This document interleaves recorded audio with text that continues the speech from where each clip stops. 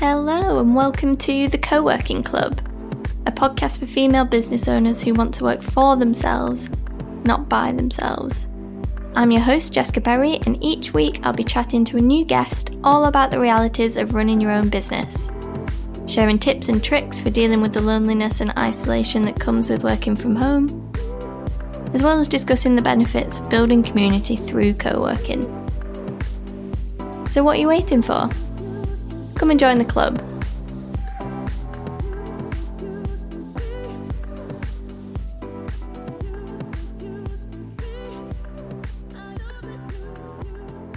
Hello and welcome back to this week's episode of The Co-working Club. I'm so happy to have you joining me for another solo show where I'm going to be chatting all about how being part of a community and making connections can help to bring you more work as a freelancer or business owner. But before we dive straight into today's episode, I just have a little announcement to share with you. So if you're listening to this on the day that the episode goes live, which is a Monday, the 21st of June, then the doors to the online club reopen today. And if you don't know already, the online club is a supportive community to help female business owners and freelancers feel less alone whilst working from home. The membership consists of several weekly calls, a very active Slack channel, and all of the support and encouragement you could possibly need as a business owner. So if you signed up to the waitlist, then you will receive an email at 10 a.m. today with all of the details on how to sign up and join the club. And if you didn't join the waitlist, don't worry, because we'll be opening up the spaces to everyone on Wednesday, the 23rd of June at 10 a.m. as well. We do have a limited number of spaces available on every intake, so if you are keen on becoming a co-working club member, then I would try and act fast because I don't know how long the spaces will be sticking around. But yeah, if you have any questions about the online club, feel free to pop me a message over on Instagram or an email, and I'd be happy to have a chat about whether it's a good fit for you.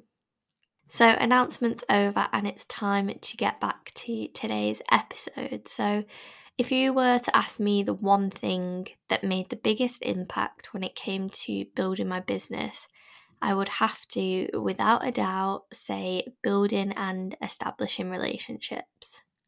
In today's very Instagram and social media focused world, it might seem a little bit old-fashioned maybe to cite real, genuine human connection as my most powerful business strategy, but as a rough guess, I would say that I probably got around 90% of the client work that I did back when I was a social media manager through word of mouth recommendations. And even though I'm no longer working as a social media manager or doing kind of traditional client work, I still very much see and recognise the real value and power in word of mouth recommendations, because it is undoubtedly the way that I've been able to grow the co-working club community over the past few years. So I'm going to take you back to the beginning of my business journey for a moment and just share a little bit more about my story. And even though it was just 4 years ago, it sometimes feels like a completely different world, because when I was first starting out as a freelancer, I didn't have a professional website or a business Instagram account. I simply had the Instagram account that I was using alongside my lifestyle blog at the time, which is where I often spoke about my journey into freelancing. I shared some of the realities of being self-employed and working from home. And I also just had a single services page on my lifestyle blog, which was really simple, to the point, nothing fancy. But I found that people still wanted to work with me. And that was because people trust recommendations. So let's take a personal example for a moment. And when you're looking for a plumber or an electrician to do some work on your house, where are you most likely to turn to find out who you could get in to do that work? Maybe a family member or a friend, or perhaps a local Facebook group instead.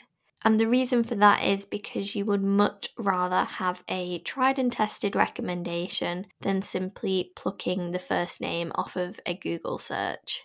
You want to make sure that they turn up on time, they do a good job, they don't leave a load of mess, and you want to have that validation from someone who has used that service before and had a good experience. And the same thing applies in the online business space. So I'm going to tell you a little bit about how I got my first ever freelancing client. And this was back in 2016, I think, 2016, 2017, when I had a lifestyle blog. Some of you might remember. It was called Jess Who. And I did this in my spare time. And at this point, I hadn't even thought about stepping into the freelance space. I was super interested in female entrepreneurship. I listened to a lot of podcasts at that time. Emma Gannon's Control Alt Delete was one of my favourites and still is to this day. And I found the whole thing really inspiring, and I loved the idea of setting up a business and doing something for myself, but at that stage I didn't know what that business could be and I hadn't really pursued it any further. So one day I received a message from a connection that I'd made back in a previous employed role, and the message was from an interior blogger, and she was looking for some help kind of behind the scenes with some admin bits and social media management, and she wondered whether I would be interested in helping her out. And at the time that I made that connection, it wasn't, someone that I thought I made a huge impression on, because we didn't work together on a day-to-day basis or anything like that, but I guess I must have made a somewhat good impression because, she chose to reach out to me and ask me if I wanted to help her out within her business. And, from setting up my own business, I now understand what a big deal that is. You're choosing to trust someone and let them into your business and share that with them. She could have chosen to reach out to someone who was already freelancing and, promoting their services, or she could have asked on her Instagram account because she had a pretty big following at the time, so I'm sure she would have got some real interest, but she chose to approach me individually instead, despite not having any freelance experience at that point, because she obviously felt as though she could trust me based on our prior relationship that we'd built and the work that we did together in my previous role. So my big bit of advice from that would be to really focus on building connections and making a good impression, even if it's within a situation where you don't know what it could lead to. You never really know what could come from building relationships and establishing connections further down the line. So I always try to make a good impression and just show people what my work ethic is. So from this point, I worked hard to show this client that she'd made a good decision by providing the best service I possibly could. And from there, she actually recommended me to several of her close industry connections, many of whom were pretty big interior bloggers. So yeah, she was really happy to shout about me and put my name forward for any opportunities she heard about, which was amazing and something that is pretty much invaluable in the early stages of freelancing. She was pretty much my biggest cheerleader at this point, and I was actually able to take the leap into self-employment purely due to the clients that she'd put me in touch with, which resulted in thousands of pounds of retained client work. My other big tip from this experience would be don't be afraid to make it known to current clients that you do have capacity to take on work and you'd appreciate them recommending you to anyone they think would be a good fit. There's lots of talk online at the moment glorifying being fully booked, sometimes to the point where it can feel maybe a little bit shameful or embarrassing to admit that you do have capacity to take on more work, but definitely don't let pride get in the way of you potentially building up your client base. And it wasn't just in those really early stages of setting up my business that connections proved so important. At every single step along the way, I focused on building my network and growing my community, and time after time it has proved to be so valuable.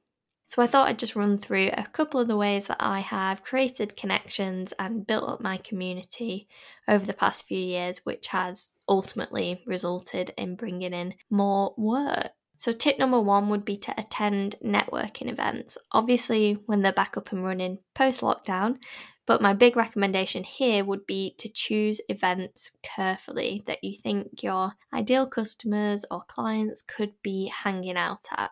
So I went along to several smaller events which were aimed at creative business owners and female founders, and I just found that I instantly connected with people in the room because we all shared kind of similar values, we were working within similar industries, and we all just kind of got one another's businesses and what we were about.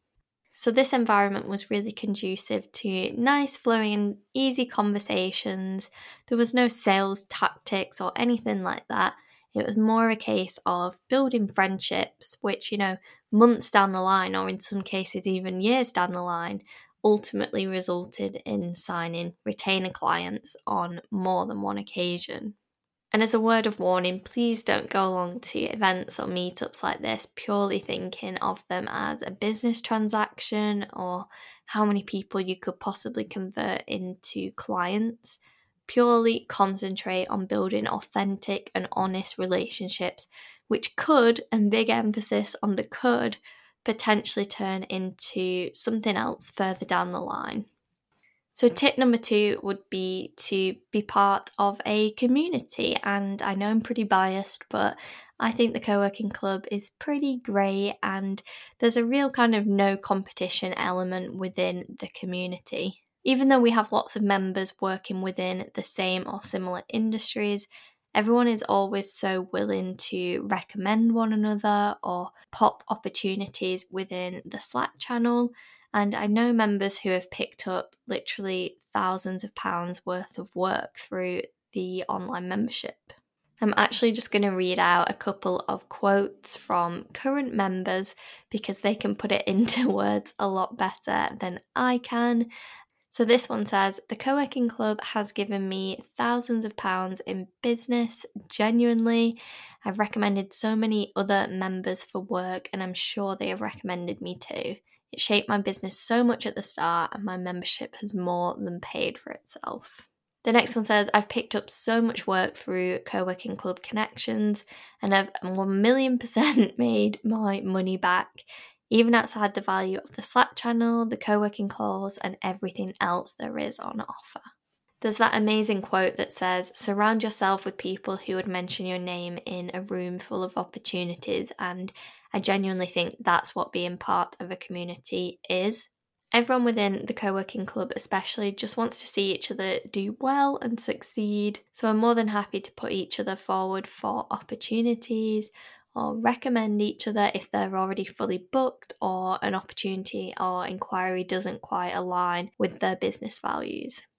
And my third tip would be to make sure that you are doing that in return and recommending other business owners for work. The more that you do that for other people, the more likely it is that they will do it for you too. And it's just all about that good karma, isn't it? So you could even set up a referral scheme with other business owners who do complementary services to you. So if you're a graphic designer, maybe teaming up with a web designer or a social media manager. So if you ever get any inquiries asking for recommendations in those fields, you can throw out these names and they can do the same in return for you. And I'm sure recommending other people for work will come back around at some point and result in some work for you as well. So that wraps up today's episode. I really hope that you found it useful.